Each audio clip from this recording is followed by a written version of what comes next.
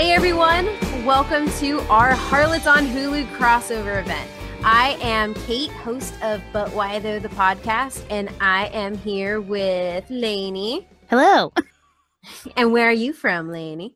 I am the host of the True Crime Fan Club podcast, and I hail from Dallas. So, before we get started, as I said, we are talking about Harlots, the Hulu original show that ran for 8 episodes. It wrapped about a month ago, maybe a little bit over a month ago. And personally, I think it's better than Handmaid's Tale, so you should go watch that. If you Yes. watch the other one, it's awesome. All this being said, I'm terrible with keeping myself from saying spoilers, so there will probably be spoilers in this. Know this, it's 8 episodes. That's a work day. You can totally binge that and then come listen to this. So let's get right into it. Do you want to start with the premise of the show? Sure. The premise of the show, it's based in the 18th century in the UK, so London, let's say. And it's about 2 homes. So Lydia Quigley has her home, her harlot home, I would say, or her bod house. Her boarding house, yeah. Yeah, her boarding house for women in need and men in need. And Margaret Wells has her own house as well. She's on the lower end of the totem pole. So Margaret is trying to elevate herself to the status and or above Lydia Quigley. And so the war that these women wage with each other not only affect their relationship together, because you find out later that they have some interesting backstory together, but it also spills over into their own homes, into the different characters in the series, and the choices that they individually make impact a wide range of people. So it's just kind of leading you down that path. It's really interesting. Yeah, I think personally, what I thought was really amazing was it was a show that was about the 2 boarding houses and their fight, but it was the fight illustrated on how it affected everybody else. It was so well done, because usually when you have a cast that large, and just to point it out, is there are so many characters in this series. I've been trying to catch back up with my Harlots review and recap blogs, and I try to break down each character and what happened to them. There's at least 6 main characters at any given time. And what this show really does is it pretty much highlights the fact that there is an interconnectedness and closeness between everyone, no matter how distant their relation is to each other. And it's really believable that is how it was in the 18th century. We didn't have social media, keeping us in contact with each other, but you had really big relationships that would form over families. It wasn't just one person. It was, okay, your mother did this, now you will do this. And that means that you're tied into the legacy of your mother, the legacy of your mother's house, and all the friends that she has around her. Yeah, that's 100%. I would agree with that. And I think the best thing about that is that each episode, even though it's part of a bigger story, is a mini episode in and of itself. Like, you could watch one episode and be like, wow, this is affecting this one person, or think it's about somebody completely different other than Margaret Wells. Exactly. They did a great job. Yeah, and I was going to ask, I guess it's like a good way to bring in like one of my questions that I had, like when you first started watching the show, who did you think the protagonist was? I think Lucy, honestly, because I saw a lot of Margaret's focus on her, and it was about bringing her and elevating her to the status, because Lucy is the whole key to Margaret's success. And Lucy annoyed me right off the bat, but thank you. I was like, I mean, she's pretty, but she's also a very annoying person. Oh, she's a terrible person. Yes. And her little like eye twitch thing that she does where she squints her eye when she's about to cry drives me insane. But I think it was Lucy from, I think, beginning to end. Every choice that Margaret makes is because of her needing Lucy to step up and elevate her. Yeah, what about you? I completely agree. I thought that initially that this wasn't, so I guess the protagonist is just like the Wells boarding house and what happens, I would say, like around there, and how Margaret Wells like she's ultimately protagonist, but I thought off the bat it was going to be Lucy and Charlotte. Like it was going to be a Lucy and Charlotte story, and how Lucy and Charlotte made it through this world, because obviously Charlotte was I'm listeners, I'm going to call her Mama Wells. That's what I've been calling her since I started watching it. If you watch the show, you'll know why. Charlotte is her eldest daughter, and Charlotte's done fairly well to herself. She has a patronage from at the beginning, a fairly decent man who pretty much lets her do whatever she wants, gives her what she wants, and she's kind of untamed in that way. And that at that point, that is the most that you can want from your daughter in that life. But with Lucy, she sees it as a way to capitalize on and actually do more and bring more into the house and set Lucy up even in a greater way than she did for Charlotte. And so I thought that this was just going to be a sister's story. I feel like it changed from that really quickly, which I was very happy about. Yeah, I can see that for sure. I think you're right. I do think Lucy's choices affect everyone, and Margaret's reaction to them really shapes the story. But I think beyond that, Lucy is kind of just like an annoying background character. Like if she didn't have a big thing happen around her, she would kind of just fade into the background. And I don't even think that actress is particularly good, personally. Yeah. I don't think she carries that. She can't carry the show. Not in the same way Margaret does. Yeah. So, or Charlotte even could. Or Charlotte. Yeah, no, that is definitely true. Or I'm just going to throw it out right now. I want to know more about Mags, which is she runs an even lower end boarding house. Yes. And she steals the scene whenever she's in it. Like she's a bod, and she wears pants. And like she's just like in complete control, and she knows how to hide bodies, and I'm just like, oh my god. Yes, she's a pirate bod. She just is. She's sexy as hell, and she's so awesome. She's in control, which I think a lot of women who are harlots and or bods aren't. Yeah, but she completely rules her house and her people, her women. Yeah, you know, with her broomstick. Yeah, pretty much. Her broom switch. And I think that's a really good I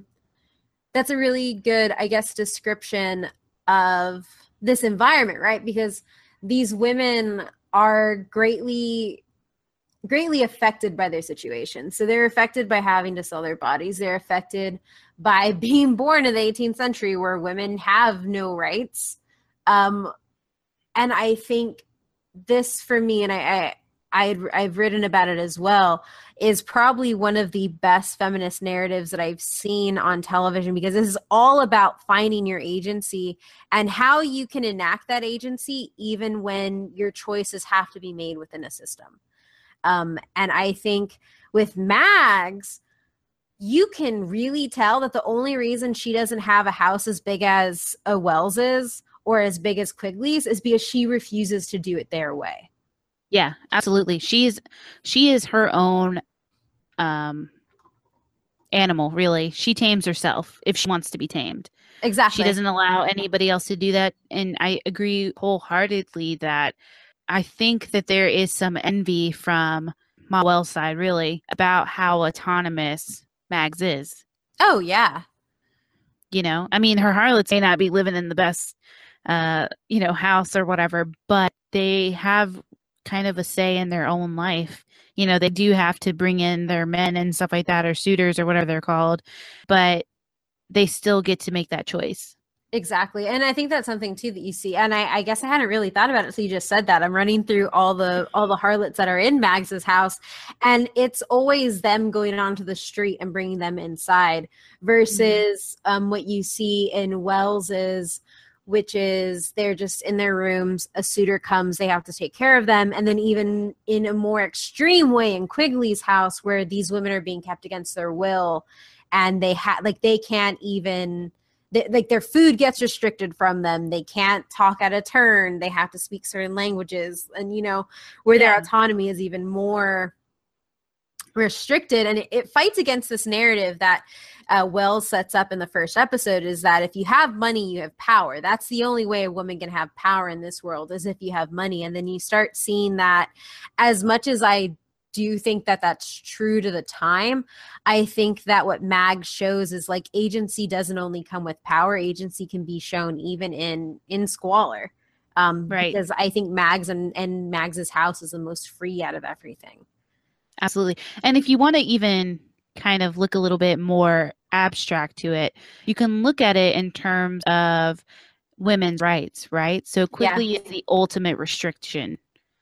Yeah. You know, women have to be pretty, know a different talent, speak a different language to be exotic.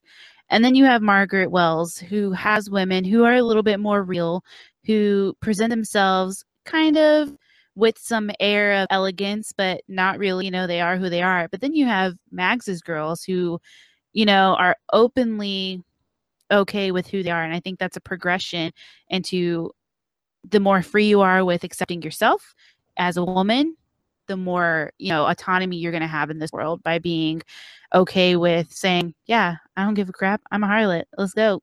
You know, I think I see that. I saw that progression. You want to go right here? That's fine. Yeah. In the middle of the hall. No problem. Yeah. It's your reputation that's going to be ruined, not mine. That's perfectly fine. Yes. 20 quid, please. Yeah. So I see it like that, a little bit more abstract sometimes when I look at the houses overall. Yeah, no, I completely agree. And I think for me too, I think this actually brings us into a good place to talk about the men in the show. Yes. Because, okay, for those of you who don't know, Harlots is a show about women written by women. So all of the writers are female. The director is female. The producers are female. And this is a show that has that narrative at its core, because that's that's who is writing it, which is why there's this ability to tackle some things with great nuance. And when you're watching that as a woman, it's like, I totally get that. Or I don't know if this is what they're trying to say, but this is what I'm feeling right now. Yes. And the way I see it with the men in the show, the men are very much reactive to everyone. And I think the only one, as much as like Margaret's husband, William, as much as his narrative is tied into the Wells's house, I think he has more autonomy than the other men. But you have Sir George, who's Charlotte's patron. He's completely just controlled by Charlotte for the most part. And when that breaks, when he can't control her anymore, then, you know, he brutalizes her. And then, and then after that, you have, is it David Marney, who's the male harlot who comes into Charlotte's life. He's not in control. He's completely reactive to Charlotte, because he's put in the situation of love at first sight. She's not, which is a really great reversal. And then you have the boogeymen of the entire series, the Spartans, who are this group of elite men, kind of like a Freemasons type secret society, only instead of getting together and like drinking, they get together, drink, and then they go and like steal a virgin. Probably rape and murder. And murder women. Like they rape and murder women, and they kidnap, then they charge Quigley with kidnapping these women. Yeah. And it's and the women, the type of woman is very specific to their needs. They need somebody who's a pure virgin. They don't want just some, you know, harlot off the street. So she's taking girls who want to be like housemaids. Exactly. You know, sweet little innocent people. You know, one of them is so excited that she's getting this opportunity. And then the door kind of opens after everything happens, and you're just like faced with this brutality. Yeah. And we don't know if she's dead. We don't know if she's just beat, but she is just lying there. And it's, I would say, in the portrayal of the Spartans, because these guys do terrible things to women, you don't see, it's not Game of Thrones where I have to watch a character get raped, but it still has the same effect of like, this was really heavy. This was really intense. I am now scared for all the women in Quigley's house, which I think is and I think, again, that's because women wrote this. Like, there are certain ways to show rape in a show, and there are certain ways to show somebody being victimized, that doesn't lead it to just be thrown in there. And with the Spartans, as much as they serve as this boogeyman and this, I guess, like I'm using air quotes here, powerful figure in the world, ultimately they can only move as much as Quigley lets them, because they need Quigley to supply them the girls. On top of that, they have to protect their identities at all costs. They can't be found out, and this ultimately leads to them not getting what they want in the end. And they have to react to the women in the settings. And I think the men in this episode play a lot of the parts that women often play in series, or not episode, in the men in this season play a lot of the parts that women often play in these series. You have the supportive, so you have Charlie, Quigley's son, who's just head over heels with Emily Lacey and wants to support her in everything. And yes, you have the villain, you have the person who, they're background characters with importance, but it doesn't really matter what happens to them because they're just reacting to everything else. The women are at the center of this. Yeah, I agree with that. I think it's also kind of awesome to kind of do that role reversal where they're reactionary, the men are reactionary to the women, when typically it's the opposite. It's a woman feeding over this man or competing for his attention. And you see that reverse, especially with Charlotte. You see that there's this competing, like her suitor knows that this male harlot has her attention and he can't stand it. Yeah. And so somebody with so much wealth and aristocracy is competing with somebody who has nothing but charm. Yeah. That's it. And I think it's very enlightening because in most productions, women are put in those roles. Yeah. So it's great to see that role reversal. Yeah, no, completely. And I think that also points to the fact that the women in this world are calculating. And I don't say that in a bad way. Like, that's often used as something that's, I guess, derogatory towards women, but they're for the good term, they're logical. They're logical and they're calculating, and they're going to make choices that benefit them, and they're not going to react on their emotion. Because you find out that when these women learn, like some of them do react on their emotion, and then they learn, oh crap, I shouldn't do that. That's not in my best interest. I'm going to adjust my actions. And that's a very different narrative than you get in most shows about women, where they're doing what you said. They're the ones on oxygen snapped. Like they have this, there's this idea of all of us are going to snap, and all of us are going to be super emotional, and that's all we're going to go for. Whereas I think Harlots does a great job at portraying women in many different ways. Yes. I think that's true. Because you have cold and calculating Quigley.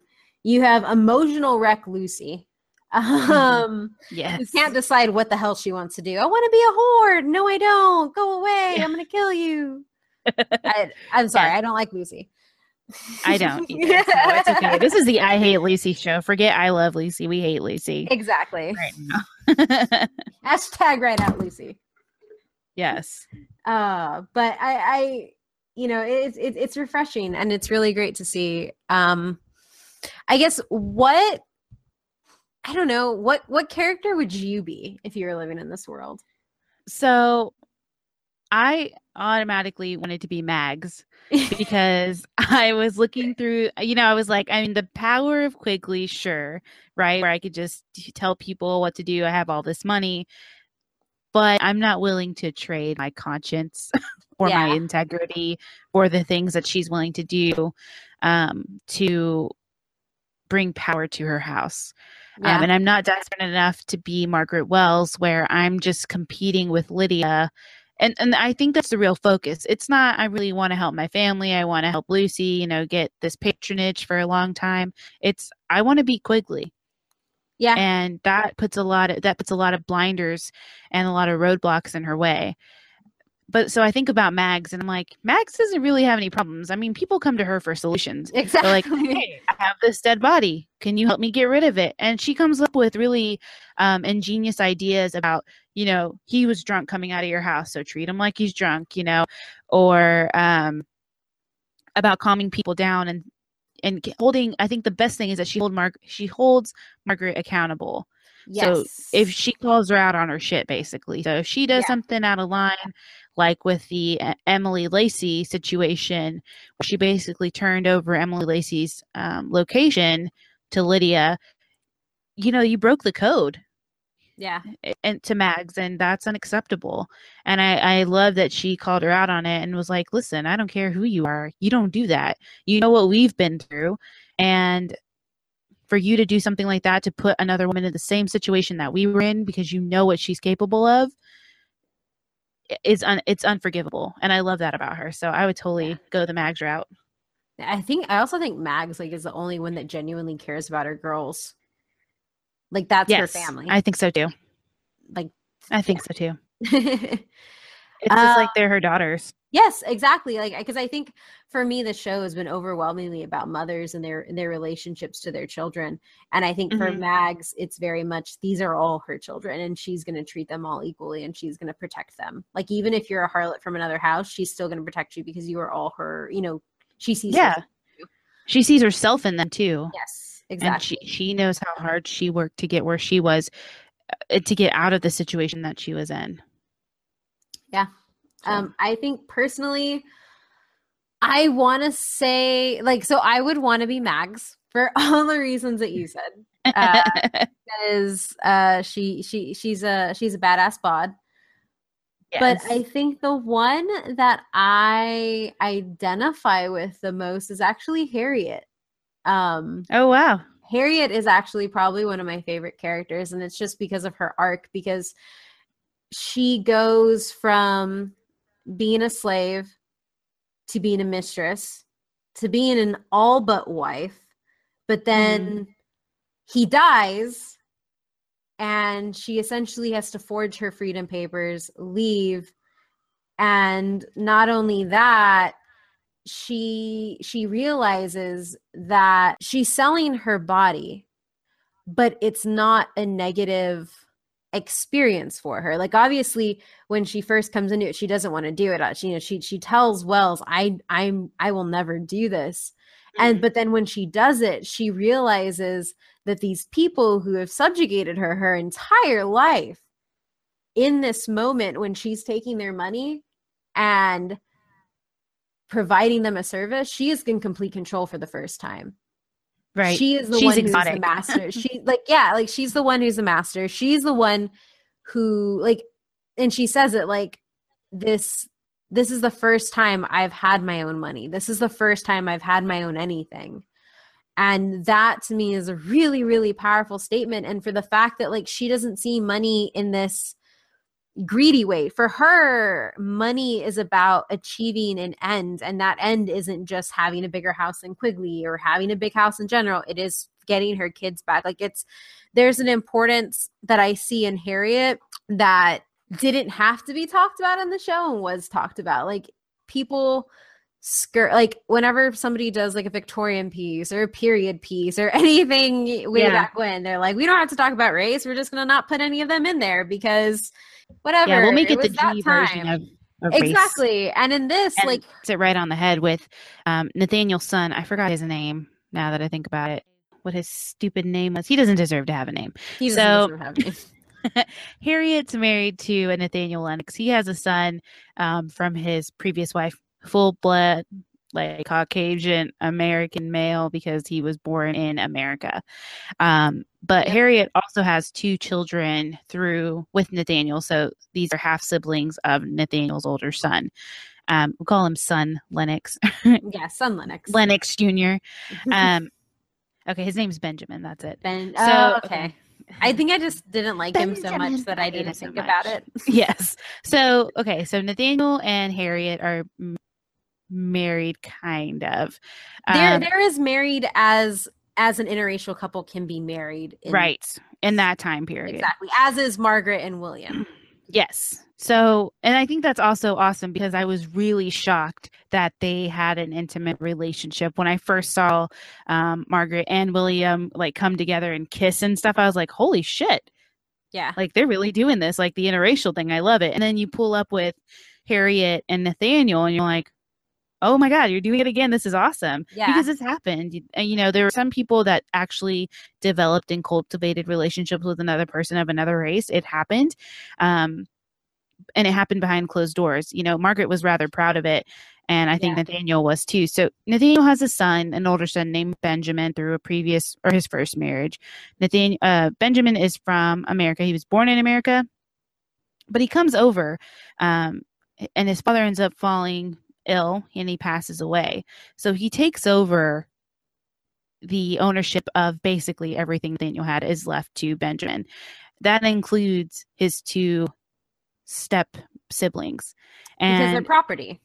Yes, he doesn't see them as people. And I think that the show creators did a wonderful job of making Benjamin so disgusting, because he had absolutely no qualms about calling William, nasty names or saying nasty things about his own blood, and even about Harriet. He had absolutely no qualms about that. And I think that kind of put it in the viewer's face to say, this happened. This is the ugly side of racism. It didn't just happen to pop up in America all of a sudden when we got slaves. This was going on. Yeah. And also, like, this wasn't even just like, we see it as most of us see it as, good people see it as disgusting now, but it was normalized then. That was just what it was. And it wasn't even like Harriet could go take him to court or something to get his children, because those weren't her children legally. They were property. Right. People were not people at this time. And they addressed it really well. And then I think what they also did was William, who's Margaret's husband, was not a slave. He was born free. And so you get an entirely different perspective on the world from him. Whereas Harriet is very quick to, when she's in the bedroom, she's in control. But when she's in the street, she knows, they don't want to, she knows her place. She knows her place. Like as a Black woman walking these streets, she knows her place. She knows that she cannot say something back to Benjamin Lennox. She knows when to bite her tongue. She knows not to say these. And because William has always been free, it's not that he doesn't know not to say these things, it's that he knows that he has the same status as these people telling him these things, and he's not going to budge. So I think the fact that they investigated this, and they didn't do it in a lot of episodes, but I think when they did it, it was really, really important, because Harriet pretty much got 2 whole episodes. That last episode, like, William really shone through. And I think on top of that, just to like put like a really nice pin on it, is I thought the best thing about this was that William and Margaret have a son together. And then she obviously has Lucy and Charlotte from her flesh peddling days. And it's very clear that after William came into her life, she never did that again. But the girls, Charlotte and Lucy, both call William Pa. And they, and Margaret refers to him as, go get your pa, or, they're a family. Like, no matter what anybody says, they're a family. And like, I think my favorite scene with Lucy in it is actually after, spoiler, I told you to go watch these episodes before you listen to this. When George dies, when the big climactic event happens and she stabs Sir George, it's not Margaret who comforts her. It's William. Yeah. And it's a very real comfort. And it's like something I feel like my dad would have done to me if I had, murdered my John. Somebody. But we would all, I don't have a dad, so I don't know. I was born to a real harlot. I'm just kidding. My mom's going to like murder me if she hears that.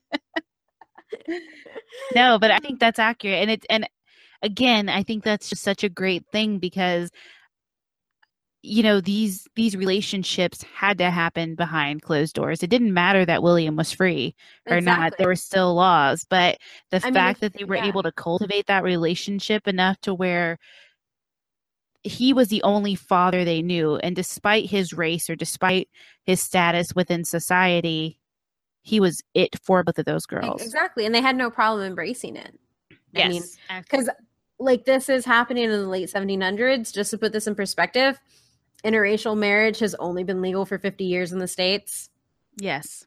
I tune into these things really well because of my own relationship, but I think it's really important, because we don't have a lot of representations like this, and we don't have a lot of representations that call into the fact that like Margaret isn't aware of half the things that she wants William to do. Like William can't do because of what he looks like. Like when he's escorting the carriage from their old boarding house to Greek Street, she's like, "Why didn't you take care of it?" He's like, "What did you want me to do? Did you want me to assault the 4 white men that were right in front of us blocking our way?" Margaret, like get real. They would hate me. Yeah, exactly. Like, you know, but at the same time, she doesn't understand it, but it's not done in like, oh, Margaret's bad for not knowing this. It's like, okay, no, let's watch how Margaret and William navigate the space between them, which is really good because a lot of the times, like those little spaces don't get talked about and don't get explained. So, and I guess I'm just harping on the fact that harlots technically, yes, they had to do this, but they could have easily said, no, we don't have to do this because of the time frame, which is what a lot of things do. Yes.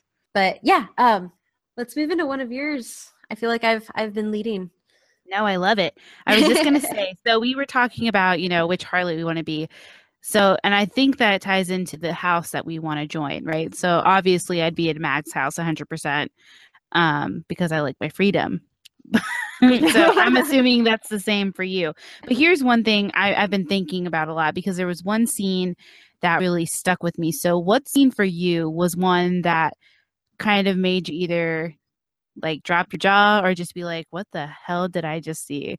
Or like, oh, wow, I wasn't expecting that. There's two. I have two very important scenes for me. So my first one was, you know, when Lucy first meets Lord and Lady Repton. Oh, yeah. Right? They were callers to Charlotte. So I'm thinking as I'm watching this, they're not going to be terrible. They're going to be fun and exciting. They're a little quirky and everything like that.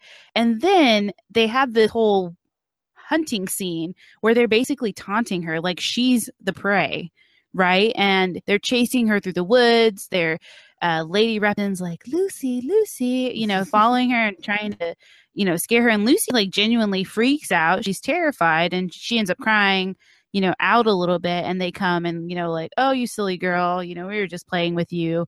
And then they go into the house for dinner.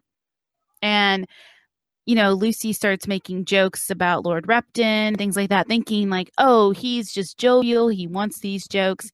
Then Lady Repton joins in and he just like smacks the crap out of her and she falls out of the chair.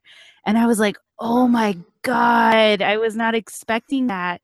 And you could just, I mean, you could see in Lady Repton's face, the actress who played her, she did such a great job of displaying the embarrassment and the shame that went with that, with being hit in public in front of a guest, you know, or another woman, but also kind of like kicking herself in the ass for even going that far, because if anything, she knows her husband, so she knows what he will tolerate and what he won't. So she probably was like, I went too far with that and was blaming herself. And you can kind of see that in her face. But that scene in particular just like shocked the crap out of me. I was like, holy crap, I didn't expect that. And anytime I'd see him in the scene again, I was like, okay, when is he going to pop off like on the random? I need to be prepared. Yes. But the second scene was when William at the very end confronted Benjamin about the boys, about the siblings.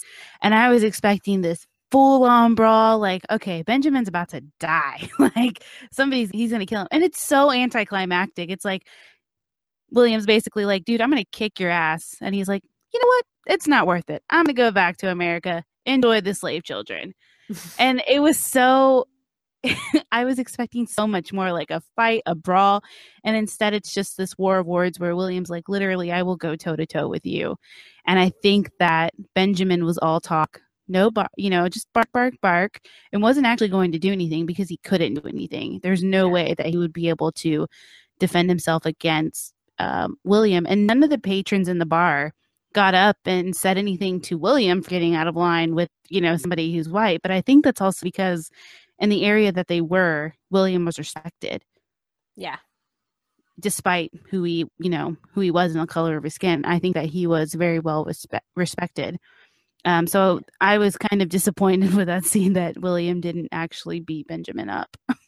Yeah, so like I can go off that scene because that was one of my scenes. But mine was like the opposite. I didn't expect him and William. I didn't expect William and Benjamin to fight. I expected everybody in the bar to fight William. And if not fight him, I expected this to at least end up with him being hung or something or being thrown in jail or something like that. Oh, Like wow. that's what I expected. Um Yeah. but it doesn't happen and I'm like, "Oh, okay. Thank you. I love William. He's like the Thank you only for not man in the killing show him. I really love."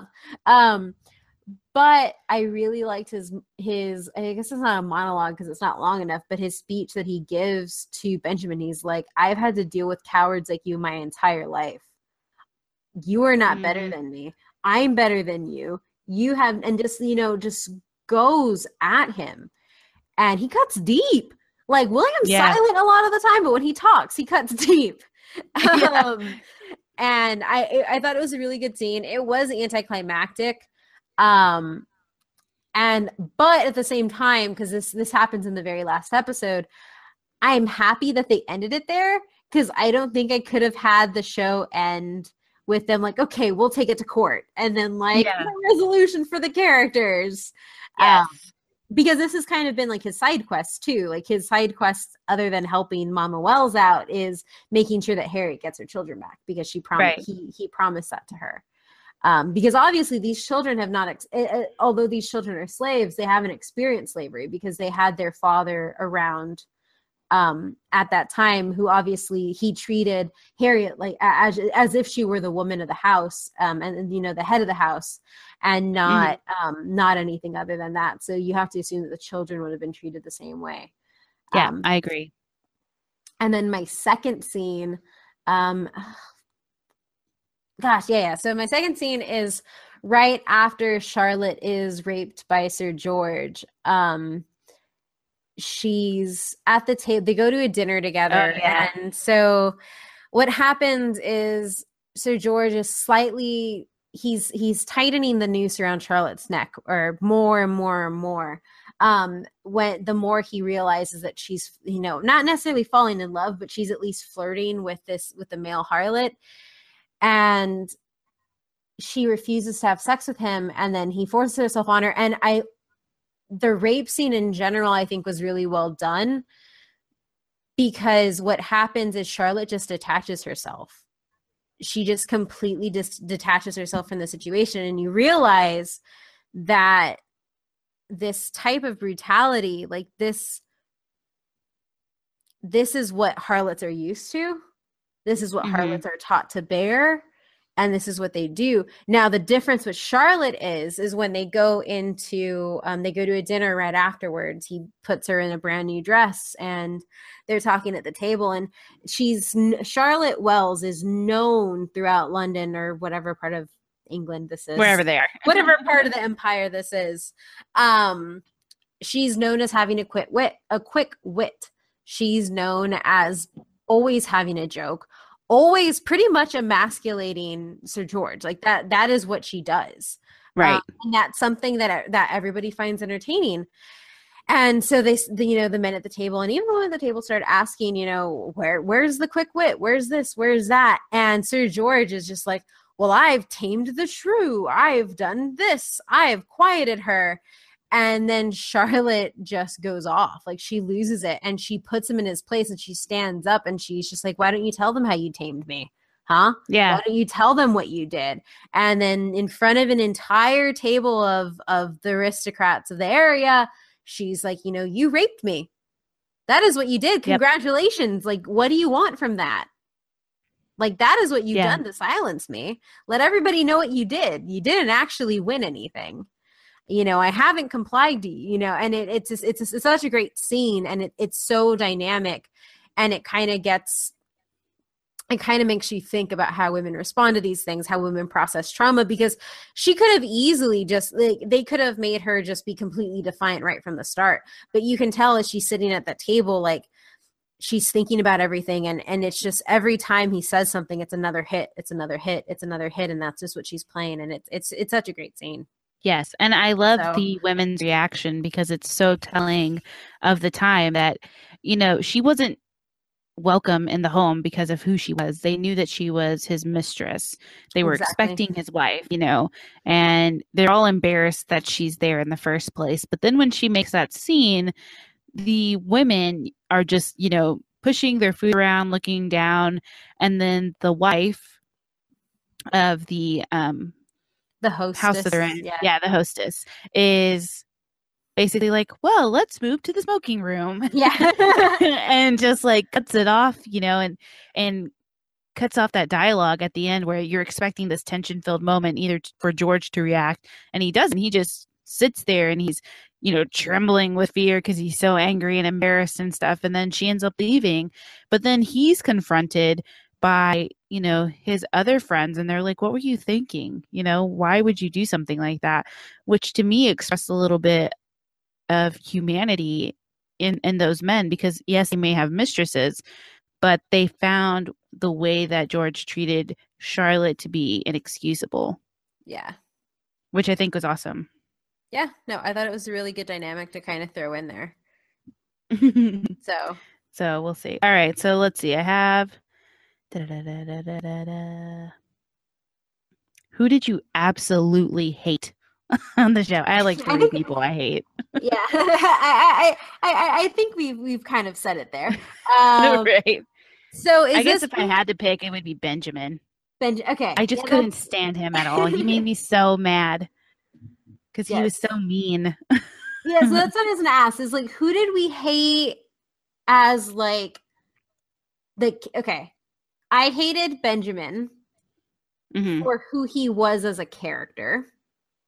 I Yes. hated Lucy for who she was as a character and the actress who played her and her interactions with almost every single other person in the entire show. Yes. Um, She was like, Lucy is the epitome of a fragile fawn yes. who is slipping on the ice like Bambi, and Who that thinks is her she whole life. but who thinks she can do like triple sow cows and stuff on the damn ice? Yeah. Because the what this is what gets me with Lucy.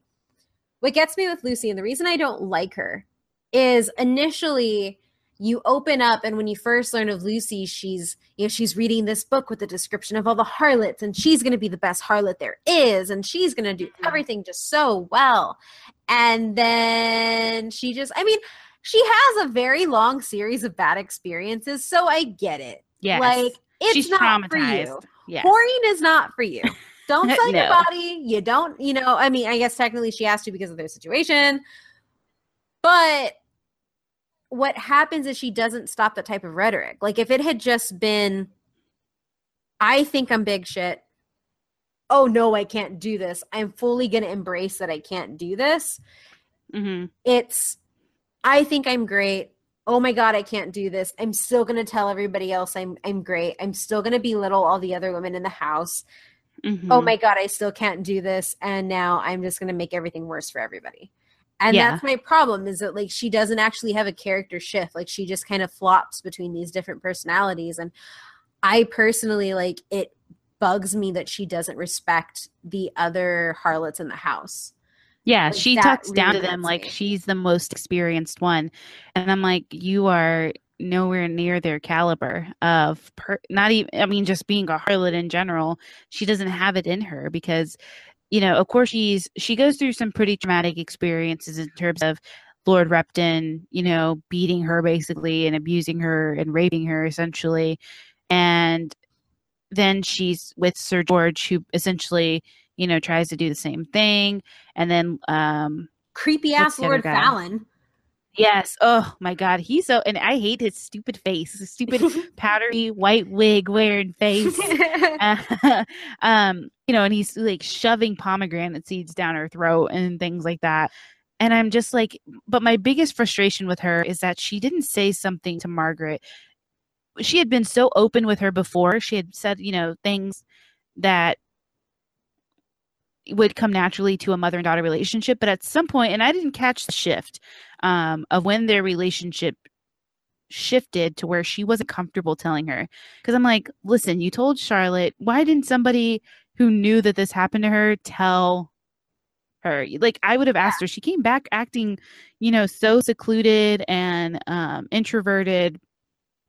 And that's not really how she was. And I think as Margaret, or, Ma Wells, whatever, she was Mhm. so blinded by what she wanted to have for herself that she completely overlooked that her child was going through this traumatizing experience. And she Yeah, took Lucy's word for it to say, oh, yeah, I'm okay. And you can clearly see that by the way Lucy is saying that she's okay, she's not okay. And I think exactly. that's very telling for how selfish Margaret Wells is. That Yeah, despite saying she's a good mom, that she's better than, Lydia Quigley, she's really not. yeah. Which Mags points out Yeah. is that she's one She powdered says wig you're away from Lady Quigley. yeah, and it's true, and it's really sad and disheartening because I was such a big fan of hers when the series started, because I was like, hell yeah, girl, you do you. Live that Yeah, life, try and get it. But then you start to see this progression of these just very poor decisions and rash decisions being made, all for, at first it seems like, for Lucy, but then it's really just to get back at Lydia. It's a story of revenge and what it yeah, can really do to your entire family and the people around you. Because if you're yeah, so focused on getting revenge on somebody, you don't care about how it affects anybody else. The only person you care about, which is the only person Margaret cared about, was Lydia Quigley. yeah. How could she stick it to her? And she did, as she tried to. Yeah, I mean, I think I agree there. I think there's like this really weird thing that happens in Harlots for me, at least when I watched it, was there was this overarching like narrative of everything that you do for family, and then it was very much this revenge narrative. And I think there's a shift after the pomegranate eating incident where she clearly, like, Lucy can't hold it together anymore, which is really weird because after all the things you've done, you like that scene was really creepy. Like that probably made me more uncomfortable than anything I had seen because I'm just like, oh my god, he's a Spartan. What's he gonna do to her? Yeah. But that's obviously like stuff that I know that like Lucy would not know. Right. But like that being said, I think when that happens, I think she starts taking into account. I think it turns into what she's going to do for her daughters, but what she's going to do Hmm. from her daughters is very different what she's going to do for everybody else because she doesn't care about Harriet's kids. She turns over Emily Lacey to be killed. She knows that that's what's going to happen. She knows that, Right.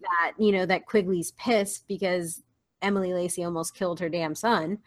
Um, and she has no qualms about it because then it's just about protecting her own and it becomes so insular that it changes. But I think that that's only in those last two episodes. Yeah.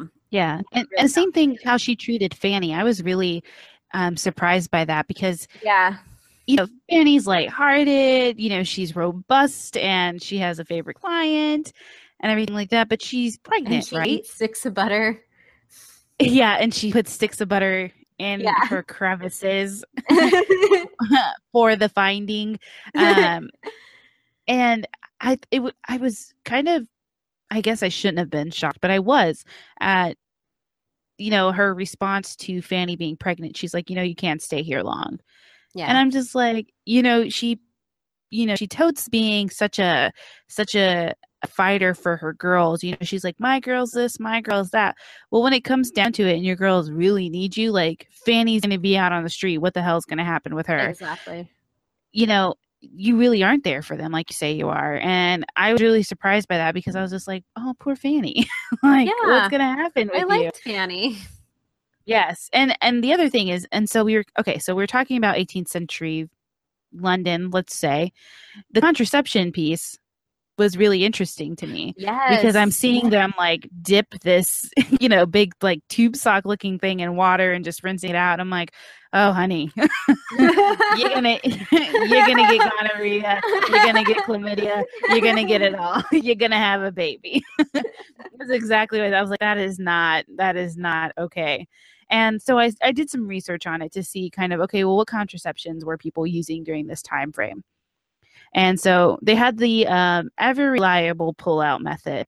That was their first thing to go to, is to pull it out. And it was said at the time that men had demonstrated such control over their faculties that they could pull out. And so the men who did this were just amazing men who were ultimately in control. So they essentially called it what did they say? Coitus interruptus Oh my is God. literally what it's called. So yeah, men were actually praised for the pull-out method in 18th century for doing this, because it's like, you demonstrated so much control. I mean, literally scholars were writing about this and quoting like Leviticus and Oh saying my that gosh. you are an amazing shepherd of men because you experienced so much control over your body. You truly are a man. And so, okay, so then we move on to the condom, essentially. Was it made out of sheep's What the intestines? Yeah, so it's actually made out of it was called a barrier device. They didn't call it a condom, so it's a barrier device. It's made out of sheep's guts, and it is tied at the end or it has a ribbon at the end of it, so kind of where you would push it down the shaft. It actually wraps around the scrotum and you tie it, so it just like covers your entire genital area. I think the only thing where it differs for this instance is a lot of people higher up on the totem pole use this to basically make sure they didn't have so many kids, because it's expensive, right? So if you have a big family fortune, the more kids you have, the more you have to spread it, across them. But men also use this primarily to carry on affairs, to make sure they didn't contract a venereal disease. So we see it a lot with the harlots, washing and doing this, because the men have basically brought this to them because they don't want to catch a disease. I'm like, you're going to catch a disease. Just so you know, using dirty water. It's just, you just dunking it all in there. I mean, they're using the same water pot to clean it, or they're sharing, here, take this one. And I'm just like, all of you are going to die of venereal disease. I just want you to know that there is no protecting you from this. But it was interesting to see it, because at first in the show, it looks like this like, it's just really light cloth that you wrap around your wiener. But then when you actually look it up online and stuff and you see it, you can see how it kind of mirrors, Conde. So I thought that was really interesting, that and breastfeeding were the main forms of contraception. How is breastfeeding a contraception? So the women who breastfed like other people's babies, so they were what they're called, like milkmaids or something like that, wet nurses. Yeah. So they would do that. Wet nurses, same thing. I was like, I don't know, they're all the same. They give milk to people, okay, in one form or the other. But basically, I only read a short piece of it, so I am no expert. But the deal was that if you are breastfeeding, you shouldn't be having sex. So that would be your way of doing it. So a lot of poor people breastfed other women's babies for that. Something like that. Wow. This would be my preferred method. That's so weird. Forget your barrier. Let's just do this. I don't know. But yeah, I wanted to talk about Fanny too, because I was she just popped up in my head and I was like, damn, I was real sad about her. And then the other girl, the French girl? The Amish girl, or whatever she is. Yeah, no, I was actually going to ask about that. So Amelia Scanwell and Florence Scanwell, who are the two they're like Quakers, right? No. So they would be reformists. So they'd be the people that split off after the Reformation. They were really interesting characters, because I was actually going to say the only even reference to a venereal disease, I guess, which I thought was really surprising, is in Florence Scanwell, who is the harlot, pretty much like best harlot in all the land, turned fire and brimstone preacher. Yes. So she is blind, and that was when she realized, oh no, I need to turn to God and preach. But it's that one of the symptoms to to prolong syphilis, so with it not being treated, is blindness. And so she's blind. So that's pretty much what I think she had syphilis. And you put that into account, like the illness that she had, where her daughter had to help her. But after she comes to terms with her daughter and tells her everything, everything that she did, her her idea changes from "you all are going to burn in hell" to even Mary Magdalene was repented and all these things. How things have changed. And I love that Amelia is like a closet lesbian. It's my Yes, favorite thing in that's the what I world. was. Yes, and with Violet, who I want to know so Yes. much more about. Yes. Because she's not only a lesbian, but she is an interracial lesbian. Yes. I mean, that's freaking awesome. I was very surprised by that because I was like, of course Violet's gonna try and stun her, you know, like that's what I was thinking. I was like, she's Yeah, gonna go in for the kiss and just be like this, you know, just to do it. But then you see into it and this awakening in her really that she's kind of been pushing down. And it's amazing to see that transformation in her that you know she's finally feeling something for herself, not something that her mother's telling her she should feel, that these women are terrible, but she's finally feeling it on her own and digesting it on her own and understanding what that means for her. And she cares so deeply so quickly too for Violet.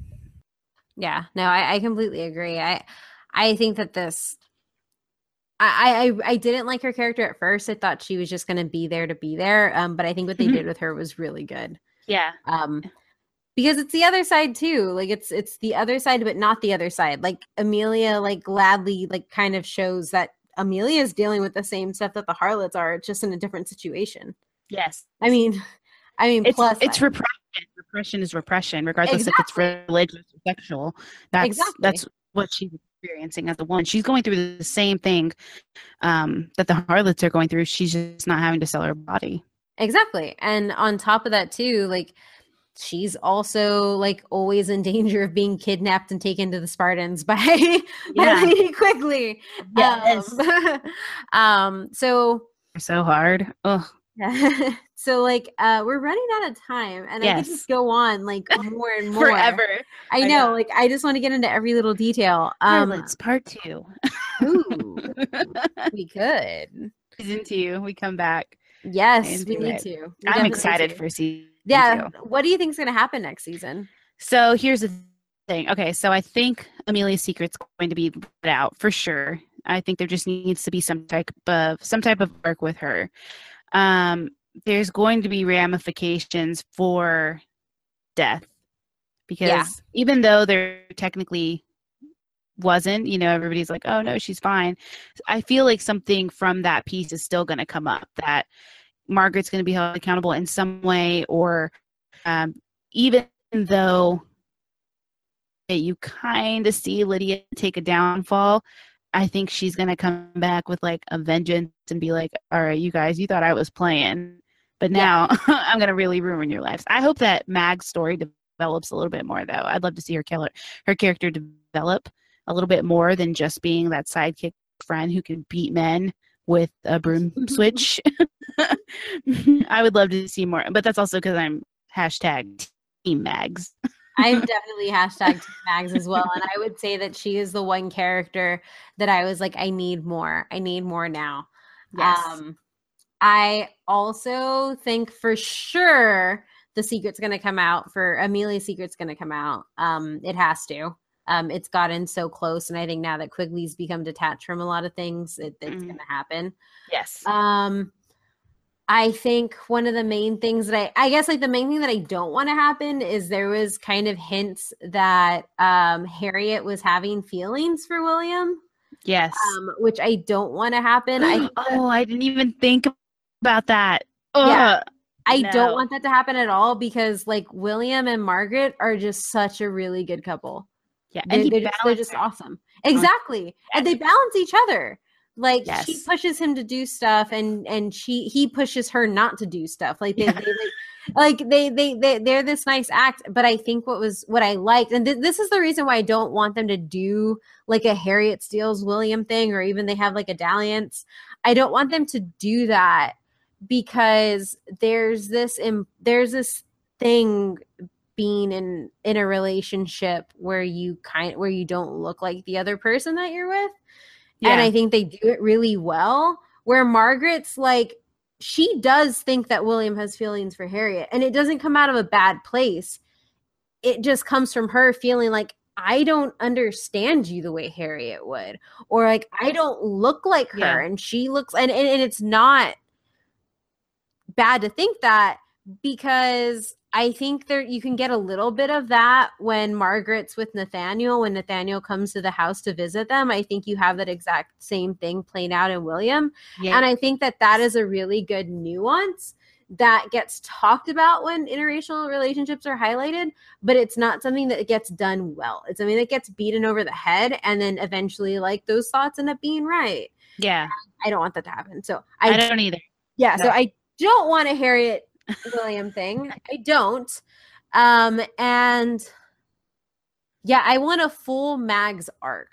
Yeah. Like I want the fact that we didn't even talk about Emily Lacey. I love Emily Lacey, but like over her. I mean, I get it. She's funny. She's she's very mischievous and stuff like that, but she's so self-serving. She tries not to be, but she really is. Yeah, she is.